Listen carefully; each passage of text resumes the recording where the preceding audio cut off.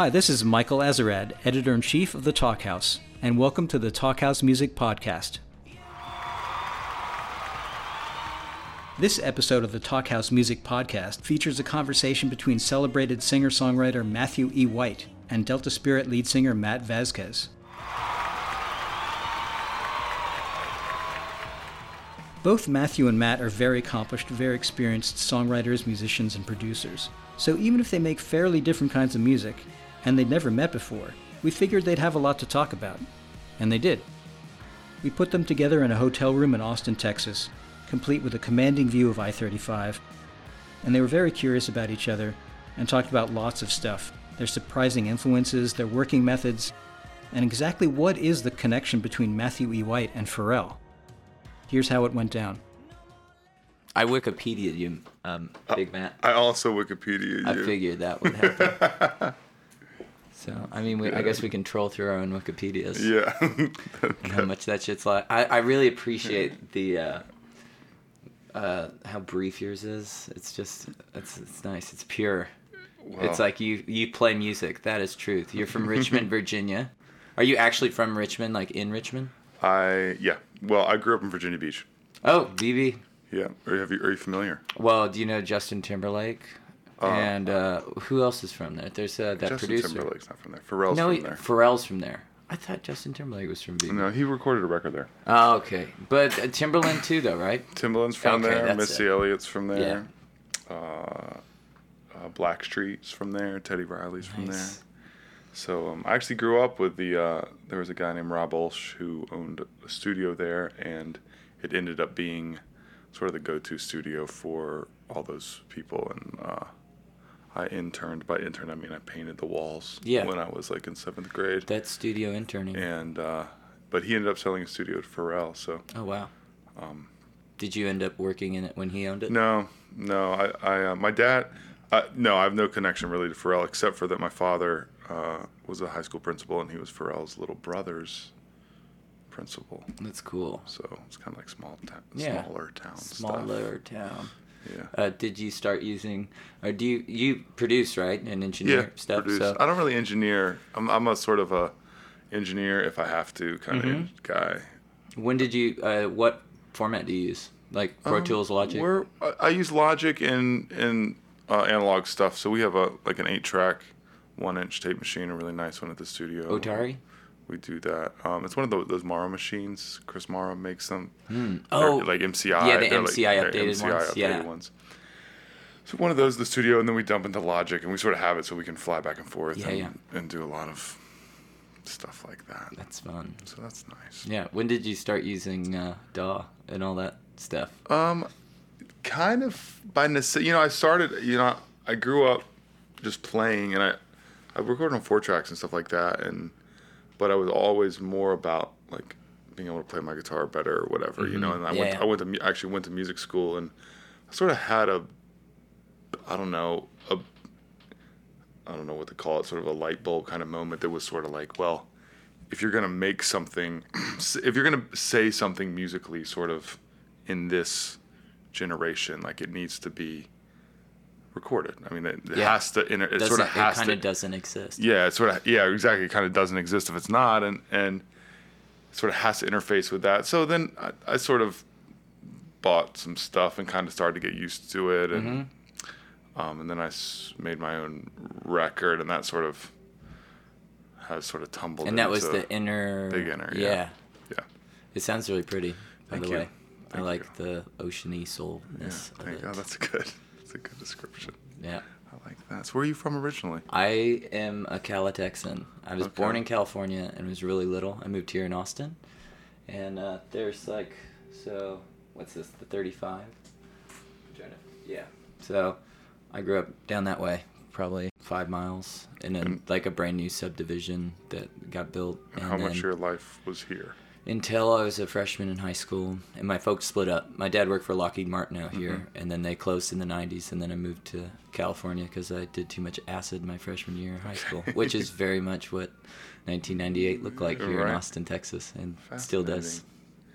And you moved to Southern California? Yeah, Dana Point, and 5 people in a 2-bedroom, but on the beach. Nice. And my friend Kelly Winrich, who's in my band, his dad built a studio for the family musicians, nice. and they had the first Pro Tools Digio 1. That's great. So we would work senior year of high school. We would work on songs until we had to wake up to go to school the next day for my AP music theory class, which I didn't understand until like 3 years later. Right. Like what he was teaching me. 1, 3, 4, 5, 6. That's cool. Yeah, this stuff's fun. Delay. That's cool. And then how'd you get into making records? I what was the path from? Ever wanted to do this since I was about 7 years old. Right. My grandma's actually the 6th employee of Fender, and nice. So she sent all the grandson's guitars. Oh wow! So my brother got a GNL prototype guitar, and really Leo gave to her to give to him, and so that was just like Nirvana. And as soon as I learned "Come As You Are" from a neighbor guy, I learned tablature. That's my brother wanted to be Stevie Ray Vaughan here, and I wanted to be Kurt Cobain. Right. And Randy Rhoads. It's funny. Everyone our age learned "Come As You Are." Yeah, that's the first thing on the guitar. That's great. It's such a good song to learn because it's almost impossible to play it and sing it at the same time. Yeah. And if you can if you can play and sing that song at the same time, you're good. Like you can do anything. Because it's the da da da da. Yeah, but the funny thing about that is that it's not Kurt playing that; it's the bass player playing it. That's what when I was younger, it was like, oh, Kurt sings and plays this, but he doesn't actually do that. What kind of music did you grow up on? My mom's pretty heavy into Janis, Beatles, and Elvis. Okay. And are your parents like hippie age or sort of? Yeah, like so. My parents were born in 1955. Right. Okay. Right around then, so that's kind of what we grew up on. Like my dad's favorite band was Pink Floyd, but he never was really outwardly interested in music, other than he just thought Pink Floyd was the most efficiently engineered music, kind of thing. Right. And my mom was really just about Janis's soul, right. And told me at a young age, Matt, if you're ever gonna sing, you sing like this. And she's like, why, yeah, and it was always really fun, and a very loud, amiable mother. Right. Yeah. What about you? It's interesting. My parents are 10 years older. They were born in the 44, and so I'm the youngest of 3, and I grew up more on, like, my parents are much more like Elvis era than Beatles era. They're and there's a big split in the South about that, right? They're not. Yeah, they're not really like hippies at all. So it's like they're like such classic like sock hop 50s. So cool. Like my dad has all these 45s. Yeah, it's like that kind of music. And not that I really necessarily grew up with that, but that's sort of like the background that they brought to the table. I grew up on a lot of like Chuck Berry, Beach Boys, kind of like what is now called like oldies format. Yeah, but golden like, era. Yeah, that kind of stuff. And then listened to that for pretty exclusively. I had pretty much no interest in kind of modern stuff until 10 came out. And then I liked that. I love 10 so much. Oh, yeah. My brother was just insane for 10. And that kind of broke the ice a little bit. And it was pretty, I guess all that stuff happened when I was 11, 10, 11. And so 10 and Pearl Jam, Nirvana, Soundgarden, Stone Temple Pilots, Alice in Chains, all that stuff was a big influence. But it's funny because it's funny to think back on that because, I grew up in a middle class, very suburban, white household, and like to think of kids like, and all my friends listen to that, but to think of that demographic like just putting on Bleach or something and like going nuts. Relating so it's like relating so heavily to it. It's something you're completely unaware of at the time as being like why you are so dark and depressed. Yeah, and why? Yeah, were you like that? I was pretty insane. That's a jump. I wasn't particularly like that, but I did relate to it in a. I don't know. I don't know why. Maybe in a sense that music was like.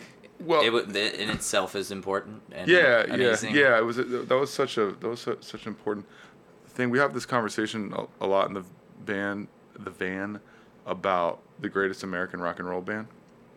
Ooh. Do you have an opinion on that?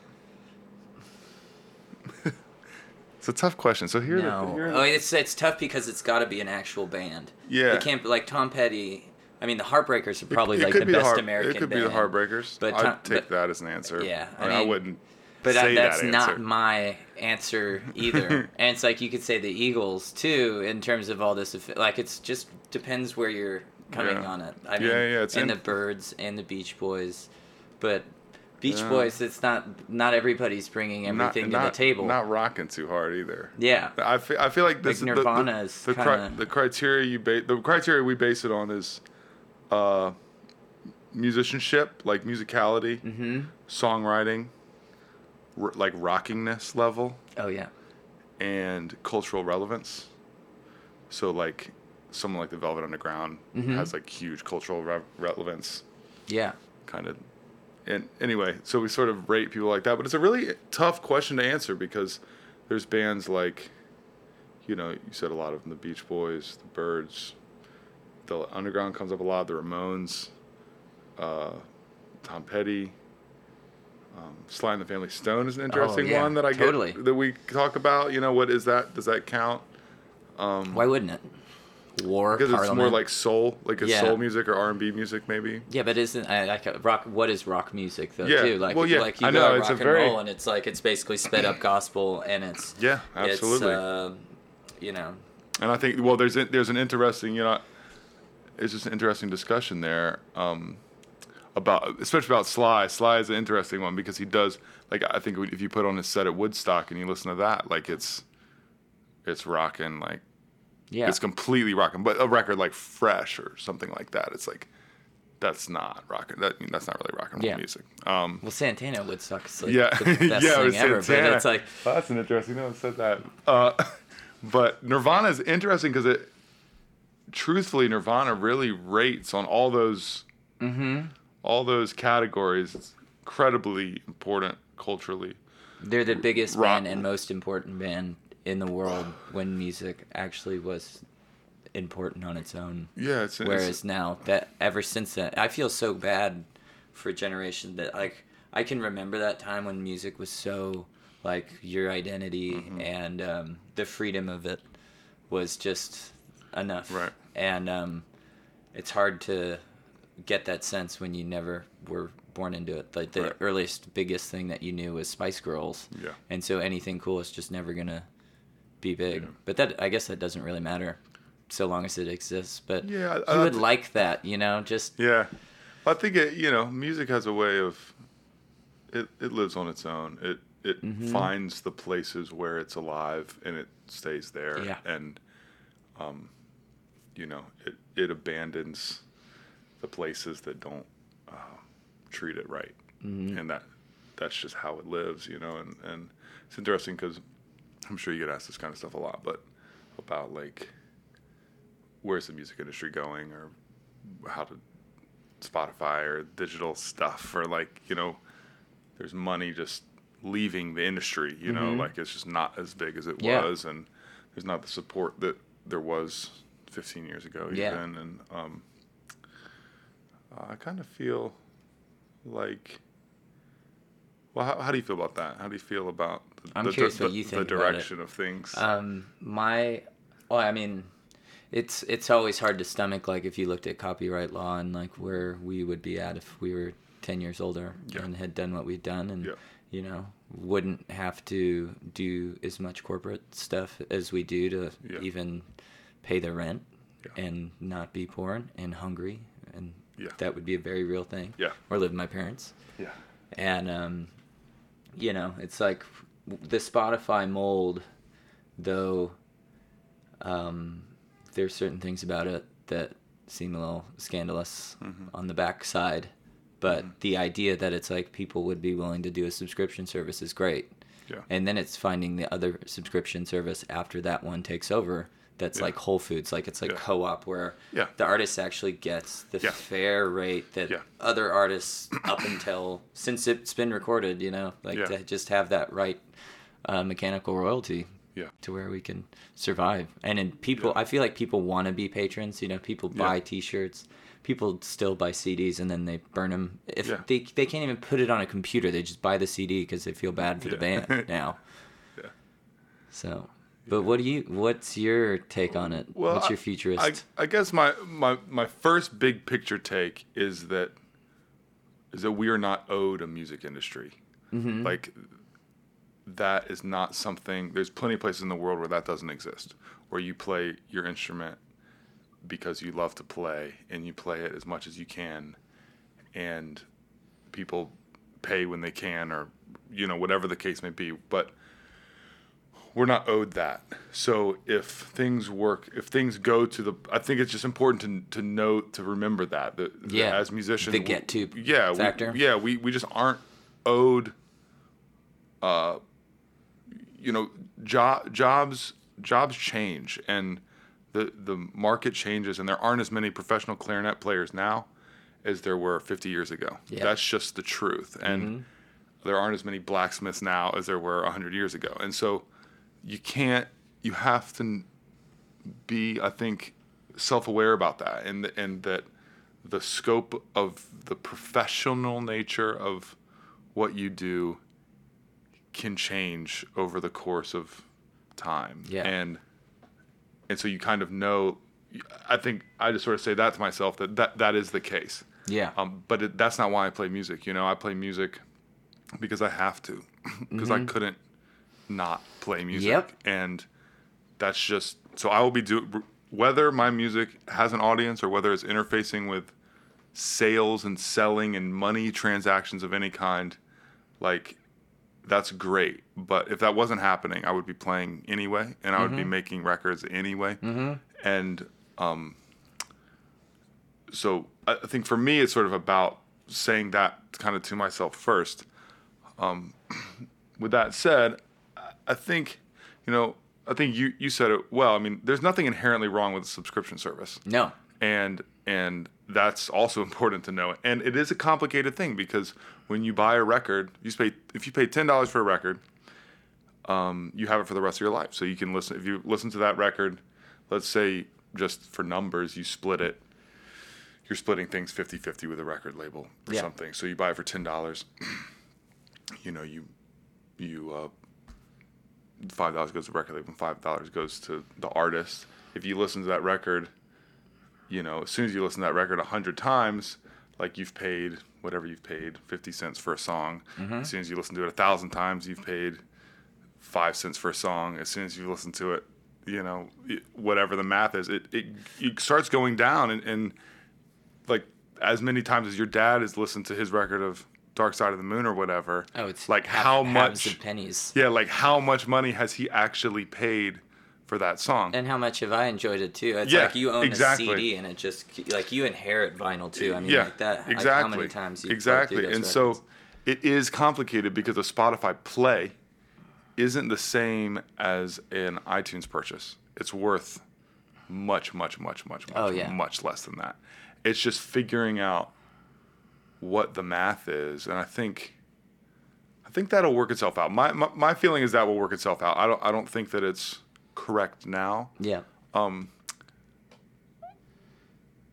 But I do think things like that, industries have a way of sort of balancing themselves, because I don't prefer to be particularly negative about it, although I don't think that we're at the end point. I feel really hopeful about all that. I think it is going to head that way. I mean, it's inevitable that people are not going to buy physical CDs unless it's vinyl, unless it's an extremely high fidelity audiophile thing. Do you how do you listen to music? How do I listen to music? I have Spotify, and I use it to death, and I love it. I think their broadband streaming is better than. I'd rather listen to a song on iTunes on Spotify than iTunes or SoundCloud, just because the way SoundCloud, it gets a little funny. It seems like it degrades itself in MP3, and you're already running an MP3, even if you're running at the highest on Apple. You're always running through an amp into an amp off your phone, And I think the Spotify amp, it's little whatever EQ everything. it really is a little bit more deep. And I download all the songs. So, like everything offline. I love. So I'm offline and I just go back and I really am able to discover records that I wouldn't normally do, world music and having the record store. And I pay for it. Like a lot of us can get it for free and then you have to hassle somebody as a musician to get another 6-month license. I'd happily pay this. Right. And I wish everybody would so that it would come down, you know. Yeah. Are you in the middle of an album cycle? Yeah. I am, actually. Delta Spirits Into the Wide is out. We're going on tour right after this weekend for a spring thing. Great. And then we're actually going to do kind of a Last Waltz style tour where we're going to travel around in a bus. And our friends that sing in bands are going to hop on stage and join the band for the evening. Great. Yeah. And cover their songs and cover covers. Nice. Yeah. And what's that record like? It's like... Where would you say it's coming from musically for someone who hasn't listened to it at all? I don't know. Which I apologize for. No. It's fine. I mean, it's like... I think you would relate to this listening to your stuff, but it's like you write a song for the song's sake, and you believe in the song, in the lyrics, or whatever you're talking about in it, and the way that you sing it. And however that comes to fruition is what it is. It doesn't need... it doesn't need any more explanation than that. Right. You know, it's a rock and roll band, I guess. Right. It's indie because we're in the 20th century and it's post 1997. But other than that, it's just 5 friends with the goal of no shtick music for you to like the songs. I like that. Yeah. I like that. And I feel like you're coming from a very similar place, if that's okay for me to Well, the no shtick thing, I like that. I really try to be clear with my intentions and honest, just to make sure the music is what is coming first. You just want to be yourself. It's interesting how music sort of... I'll talk about the first single off my record is called Rock and Roll is Cold, which is like this tongue-in-cheek song. Sounds great. But thank you. But I get asked about, obviously at this point now I just get asked about it constantly about what do I mean and stuff like that. But I think it's interesting. I've been thinking a lot about how rock and roll, as part of its history, has always really interacted with culture and fashion. I don't mean just strictly clothing. I just mean style and cultural fashion as part of what it is, you know? It's always been really important, and there's part of me that really likes that, and I think it's been important to the music at times. There's also times where it's been, I think, a real hindrance to the music, where it becomes sort of the cart in front of the horse, you know, where it's more about, and you think you sort of see that since the 50s, really, you sort of see there's been times where it's like, oh, the music hasn't been... We're going to wear matching suits, and that's the matching suit vocal band. And I will say, though, I am wearing matching suits on stage. That is totally classic, and there's nothing wrong with it. I want matching suits. So it's good. It's a good look. But the whole... I mean, that's fun to, like, point at, like, poke at Americana and do that. And there's nothing gross about being classic, as much as it is trying to, like, be like, we're relevant. We're a relevant artist. Yeah. Because I have this specific brand on, or I have this type of cut shirt. Right. And I have this step haircut. Yeah. And that all of a sudden makes what I do better. It makes my song better. It's interesting. It's like it's not something I really. I guess it's something I'm aware of more than I fight. You know, it's just, as someone who's not, I released music for so long, not in relation to an industry. You know, it's like I just put out records and no one gave a shit. You know, and it was like, that was great. I didn't really have what I do now in terms of writing songs and recording records and touring on them and having an international audience and coming down to South by and doing things like that. That was never really like, it's been a little bit of a surprise, you know, to sort of get into this situation and I don't know. And you're on LP2 now, right? Yeah. Great. Yeah. But it's been really I guess just seeing how much the music and the culture like interact, and now it's a lot, especially being at South by, you see it's like industry music and like the actual music, the actual notes that you play and what you record, and how that relates to business decisions and industry type decisions, but also relates to the culture of the time that we're in. We can't not be in, which is fine. It's just something that we don't think about that. Like, when I listen to like Motown records or something like that, it's like I just it's like I love that record. Yeah, I just love that song. Yeah, I just love that song, and you forget that music had the same sort of different elements, but it still had the same pressure on it, and the same. It was in the cultural cauldron of the time.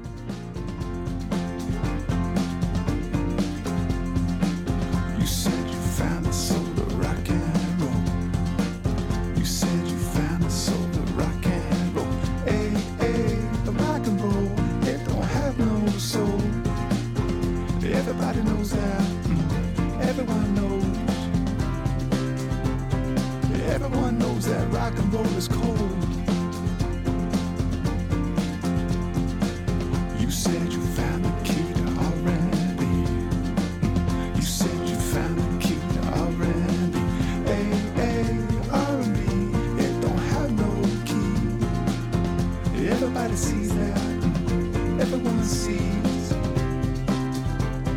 Everybody sees that R&B is free.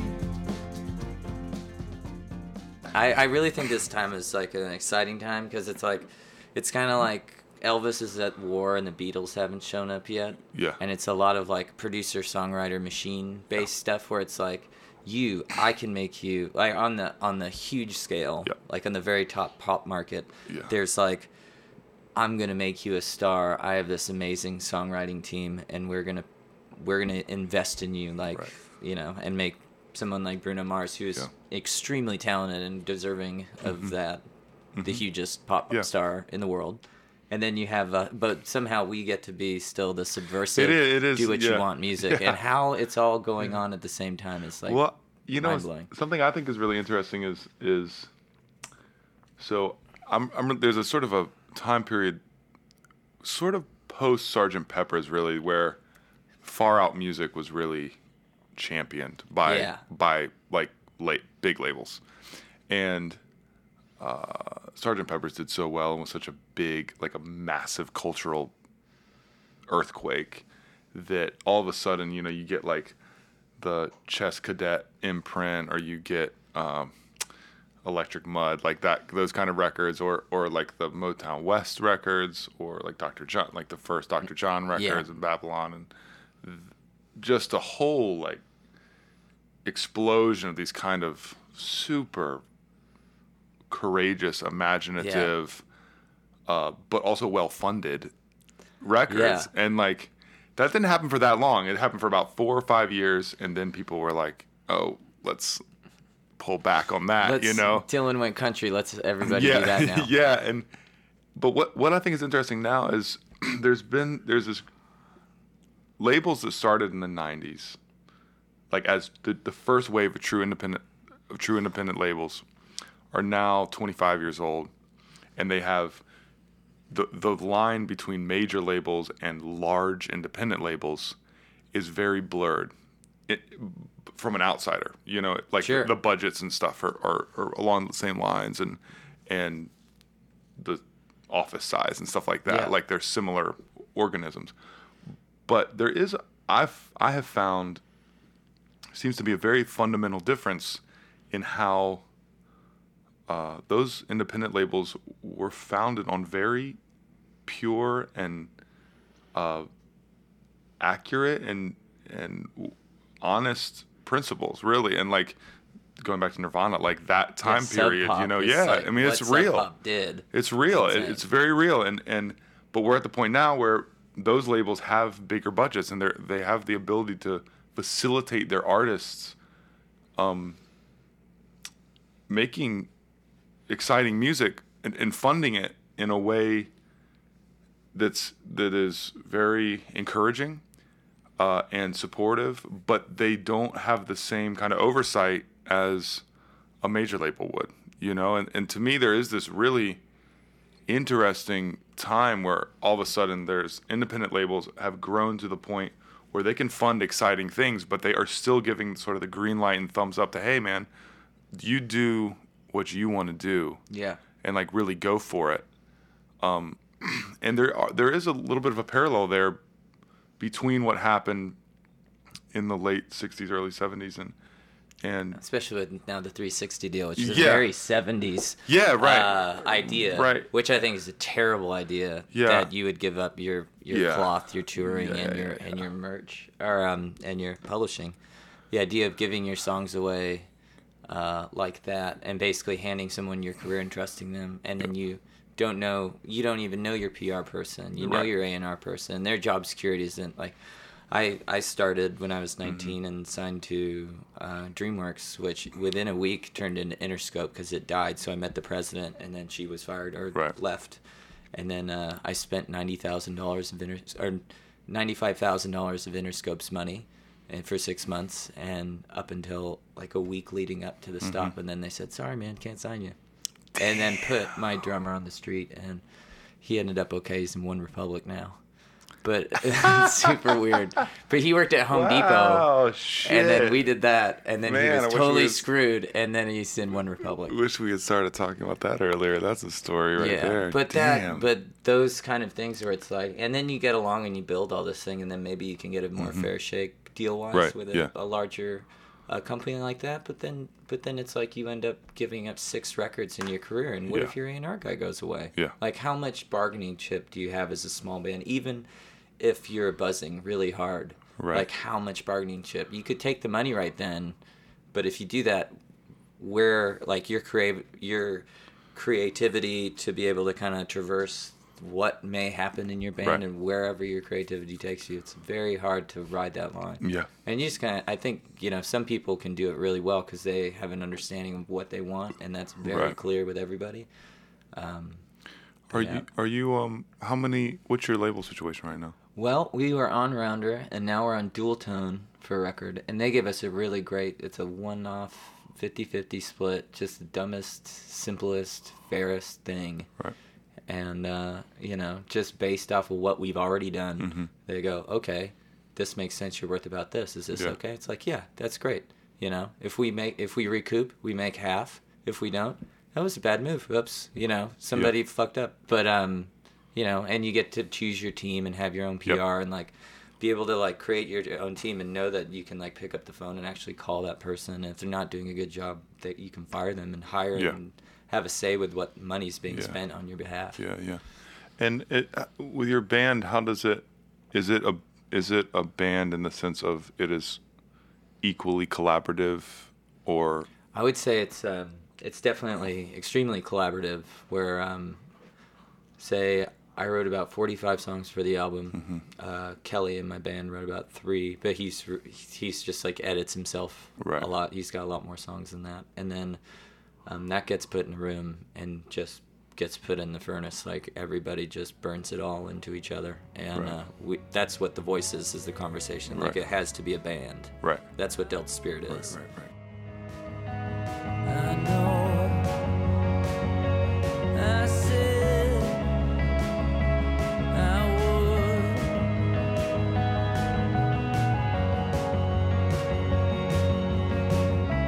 Hold my hand up, hold my hand, hold my hand. And you're making a solo record? Yeah. Is that something we can talk about in this Yeah, interview? I made I've made a bunch of solo records actually that no one has heard except for my friends, and I've made them kind of as a tantrum from just that experience, the Right. Delta Spirit experience, where it's like you write these songs and you have this vision and you know you can complete them, and I truly believe that the art of Delta Spirit is that very thing, and I believe in it and I love it. But also I love recording music and playing music, and I have a side of me that's a little bit more raw and crazier, and I also have a side of me that's a lot quieter, and I want to be able to facilitate those things. Right. So a month after we recorded our record in February, I started working on a new record, and I've actually kind of recorded 2 records already. Oh, nice. So I'll figure out what to do with those next year, but That's cool. I really want to tour and just be in small clubs and do a 3-piece and be really simple and really intimate and focused and just about the music and not trying to like break through glass ceilings with your career or change anything, but just like be back, like do the things that I love. Right. You know? That's very cool. That's what our band's doing too this summer, which is so exciting together. Right. And it's like a coming home of like, it's, you know, there's the music business, but we want to do the music for a little bit. That's nice. What about you? You're kind of a solo artist, so you get to do what you want, ruling the roost. It's interesting. You know, my solo artist thing, so it kind of came about in a very backwards way. I was sort of an I was sort of an arranger. I had a sort of an avant-garde jazz sort of psychedelic thing in the Wikipedia article. Mm-hmm, I did. Yeah. So I did that, and that was kind of like, I guess, sort of this coming out of jazz school. It was this just explosion of like ideas, you know, and just writing things down all the time, and we were playing all the time. By avant-garde jazz, would you define that like Ornette Coleman? Yeah, like sort of, yeah. Like Skies Over America, or Shape of Jazz to Come? More like Shape of Jazz to Come, probably, but a little bit more composed than that. Have you heard like a Liberation Music Orchestra? Do you know those records? That's sort of the thing. It's a Charlie Hayden record with all Carla Bley arrangements. It's just so good. But anyway, so I had done that, but what was really unique about that wasn't so much the music, I think, but more the personnel that was in Richmond. I mean, the band was really good, but in Richmond, there's so many musicians. There's a great music school there, and there's just a lot of horn players, a lot of talent in that regard in terms of being able to play something written or whatever. And I began to kind of put this idea together for a record label that was based off of like house band models like Motown or Stax or that kind of thing. And I wanted to really facilitate opportunities for me to arrange and produce and bring in other artists and do that kind of like vertically integrated, like let's do it all here. Let's write the arrangements. Let's produce it. Let's engineer it. Let's do it in a week. Let's do 3 days of rhythm section, 1 day of strings, 1 day of horns, 1 day of background vocals, a day of whatever else, and call it, you know, and just see if we could do that, because I felt so encouraged by the Muscle Shoals stuff. I actually haven't watched that because it's so good. I haven't watched that because I dug so heavy into that. I've read so much about it, and like I just am scared. Oh no, I'm scared of it. It's so good. It's just imagining, because I've like a friend of mine, Adam Landry, his studio. It's like there's one sound in his studio, and that sound is awesome. Mm-hmm. It doesn't do anything other than that thing. Right. But that thing is right, and that's like Muscle Shoals, and it's like that band. It's like anybody walking in with a band that funky, that like just. Yeah. And it's just funny that it's just a bunch of teenage white kids just crushing it. Yeah. But that's a really amazing thing to strive for. Yeah, and so we had this really great... So we had that in place, and sort of... So we started this label with the idea that we would do that, and it was kind of... It's a lot of trust. It requires a lot of trust to ask an artist to come in for that. You know, hey, come in, you share your songs with us, we're going to be the rhythm section, and we're going to write string arrangements and horn arrangements and background singer arrangements, and we're going to produce this. And it's very heavy-handed. It's a very heavy-handed collaboration, and I mean that in they're soft hands, but they are extensive, you know, and like what we're doing with the music. So I felt like, and obviously I'd kind of started it because I did have a lot of production ideas, and I wanted to see it through. So I made Beginner really. I hadn't written songs before, and so I basically was like, okay, well, we're not really going to be able to get anybody else to come do this, you know, and then put their name on the record and like release it. And so I was like, well, I'll do it. I feel like I have something to say, and so I wrote some songs, and even at that point, I wasn't really singing, and it was like, okay, well, I got to figure out sort of the singing voice, like how I'm going to do this. And, but we did it. We recorded in a week, and it just came out so fresh sounding, I think to my ears at least. And then it really took on a life of its own, where, Domino picked it up and ended up releasing it, and it did really well overseas and fairly well here too. But although I was still kind of in charge, it was a weird thing because I was in charge of the release. It was my record, and it was a lot at once, like to have happen. And then this time around, going back into the studio, it was more about like going through that process again. I think as a recording artist, like it can be really easy just to like change the variables, and this isn't a bad thing. I think of like Beck always. Yeah, sometimes like having like locking yourself out of stuff. Yeah, it's the best way to open up a lot of different things. Like Bo Coster had that in My Morning Jacket. They like committed to like there's going to be no B3 on Z. Yeah, that's just not going to exist, and it's like those sounds. That you get all this other thing. Yeah. You stretch, you reach, you find it. And so for me, like, I wanted to just go back to the same process, go back to the same people, like the people I started the label with, because it's, it's a band. It's a bass player and a drummer and myself and another guy who writes the arrangements, and we split sort of arranging duties and go back to that and just dig deeper and see how get more. Cause, the great thing about having consistent musical relationships is it's not just that. Like Cameron, the bass player, is a good example. Like he's bad as shit, but it's not just that he can play amazing stuff. It's that at this point, me and him have been communicating for 10 years. Yeah. And so when I say something, he knows what I mean, and I can get from A to Z with him quickly and efficiently, and it can go to a really special place. Whereas if another producer just asked Cameron to come into the studio, it would be great, and Cameron would knock it out of the park. But they don't have the same vocabulary. Yeah, it's not a kinetic energy that you can do. And so for me, it's even though I am a solo artist and I'm sort of, I believe in putting my name on the records and they are my music, but I look at a record like What's Going On by Marvin Gaye, and that sort of to me is sort of a landmark record, and in the sense that it is 100% Marvin Gaye. It is so original. It is so personal. It's so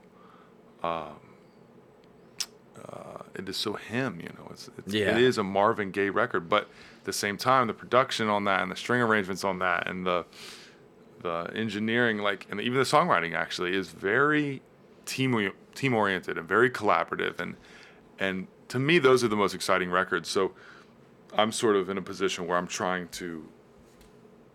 I sort of facilitate and oversee a team working in a way that helps me facilitate kind of the things in my imagination, Yeah. It's a really exciting and so good to have rewarding experience and like a very cool. I just am really fortunate to have, and being in a band, this too, but it's like you're only going to get so many of those relationships in your life. Yeah. There are only so many times you're going to sit with a drummer for 10 years and get into each other's musical world. Because be high school friends. Yeah, exactly. And play off each other's songwriting. And like, I've stolen so many songs from Kelly. He starts and he's like, oh, I like that. He's like, this thing I'm working on, it's going to be pretty cool. I was like, oh, that's great. I'll come around. I'll finish the lyrics, write a bridge, and I'll fuck him. I'll just basically be like, I stole your song. Yeah. And great. He's like, oh, cool. Great. He's stoked about it. Like, there's to not have that ego and to have this, like, constant upping and going at it. It's good. I have that Jack thing. Michi, Phil Spector Yeah. thing. I have a songwriting partner that we've been writing since we were 16, And he's the guy that arranges? No. He's just a... Bud. kind of another guy that we songwrite together. The band, the Space Bomb band, we don't do any. I don't really songwrite with them too much. Just kind of do. That's interesting. So you just have this other friend that you write songs with. Yeah, and wow. we've been writing together since we were 16. And so but fun. he's friends. I mean, he's part of. He knows everybody. Yeah. We're all If you're part in a of clique, part of the that's same what it is. same family. But I write songs with Andy, and I bring that to the team, and I generally sort of lay out, it's this kind of thing, or this is a reference point, or His whatever. name is what? Your friend? Andy Jenkins. Andy is Jenkins. the songwriting partner. Does he have his own records too? No, he doesn't. Why not? He doesn't. I'm hoping to change that. I mean, I really want him to record. We had a band together that made records, but not. Is it like a secret? Don't tell the name of the band. No, it's the Great White Jenkins was the name of it. Great White Jenkins. Yeah, because it was the Matthew White, Andy Jenkins, that we got that name in. It's hot. In algebra class in 10th grade. X plus Y equals Great White Jenkins. Yeah, right, exactly. So hopefully Andy will. He's a really beautiful songwriter. I mean, I probably need him more than he needs me in terms of songwriting, but it's a really good relationship. And with this last record, just came out, we really kind of dug into each other, and like it's what's really cool about him in particular is that this record is so personal for me. But having a songwriter who is one of your best friends and who has been around you since you were 16, like you can write personal stuff, and you can talk about these songs as works of art that are separate from your personal life, just as sort of a craft. Yeah. But you can also connect them to like, hey, this is what I'm writing about, or this is what we're writing about, and he knows how I feel about things or where I was at a certain time emotionally. And you're writing about this thing and that maybe you don't realize that you're writing about, but he's picking up on it and trying to pull that side out of it, or you know, looking at it from a Freudian like crazy way. And so that's been a very cool thing where I guess that's sort of the stereotypical like downside of writing co-writes or whatever, is you sort of lose a little bit of the cold call jam thing. But for me it's been kind of a best of both worlds situation where I feel like I'm able to be as personal as I can possibly be.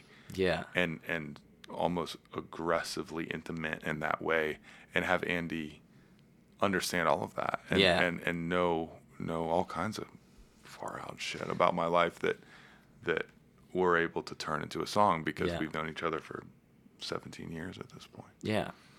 It's such a weird thing to just cold call a co-write. Do you do that? I had done that when I was like 19, and we're actually discussing doing it now as a band, just as an exercise kind of thing. I've been doing like sync license and sound design stuff to kind of help pay the bills, and I love the challenge of that. And I've had some real stinkers. I won't say who, but they've written some hit songs. And it was bad, man. It was real bad. But then I met this guy, Ron in Yellow. He produced the Bruce Springsteen Wrecking Ball record. And that guy was like one of the most underrated people I met. It was like an afterthought to like put me with him. Right. And he taught me so many tricks about songwriting when I was really young. And he's also like, oh, do you like Tom Waits? And I was like, oh, I love Closing Time. He's like, no. And he's like, Black Rider, Mule Variations, Rain Dogs, like just all these, like, you like Dylan? Yeah. Are you kidding me? You don't know another side of Bob Dylan? Like, here, to Ramona, learn every lyric, you know, like, you don't know what the 3 is, like, major 7 trick to the, the minor? And then, it's like those little things where it's like, find the bridge, know the tag, it's got to be good, cut, and all those things you just don't get. Like, just the tools. You know, like, all of those tools taught me so much. That's very interesting. Yeah, but... I'd actually like to do more of it. I sort of am attracted to that. Like, the coldness of it or whatever. It's like pure craft, It's like no emotional baggage or whatever. It's just I don't know how to do that side. I think I can do chords and a melody, and then I'll figure out lyrics later. I don't know how it's gonna go, but I'm interested in giving it a fun go. I'm such a different person. That's like 3 lifetimes ago, and a lot of alcohol that I drank, and then now I drink less. So I'm like, I'm 2 persons ago. That you did. I was a wide-eyed young person when I started doing that stuff. Or like co-writes. Right. Yeah. Now I'm a crotchety old songwriter, travel around. Yeah. Well, I feel like I know you now, Yeah. Matthew B. White. Yeah, man. We're about good for time. Great. Sweet. That was fantastic, Yeah. man. It's really nice. The radiance of an orange tree. You and me in the middle of a field. The fragrance of an orange blossom. You and me in the middle of a field. Oh, let me sleep. And those guys kept talking animatedly as they walked out of the room and all the way down in the elevator. We hope Matt and Matthew stay in touch. This is Michael Azarad, Editor-in-Chief of the Talkhouse, and that's it for this episode of the Talkhouse Music Podcast.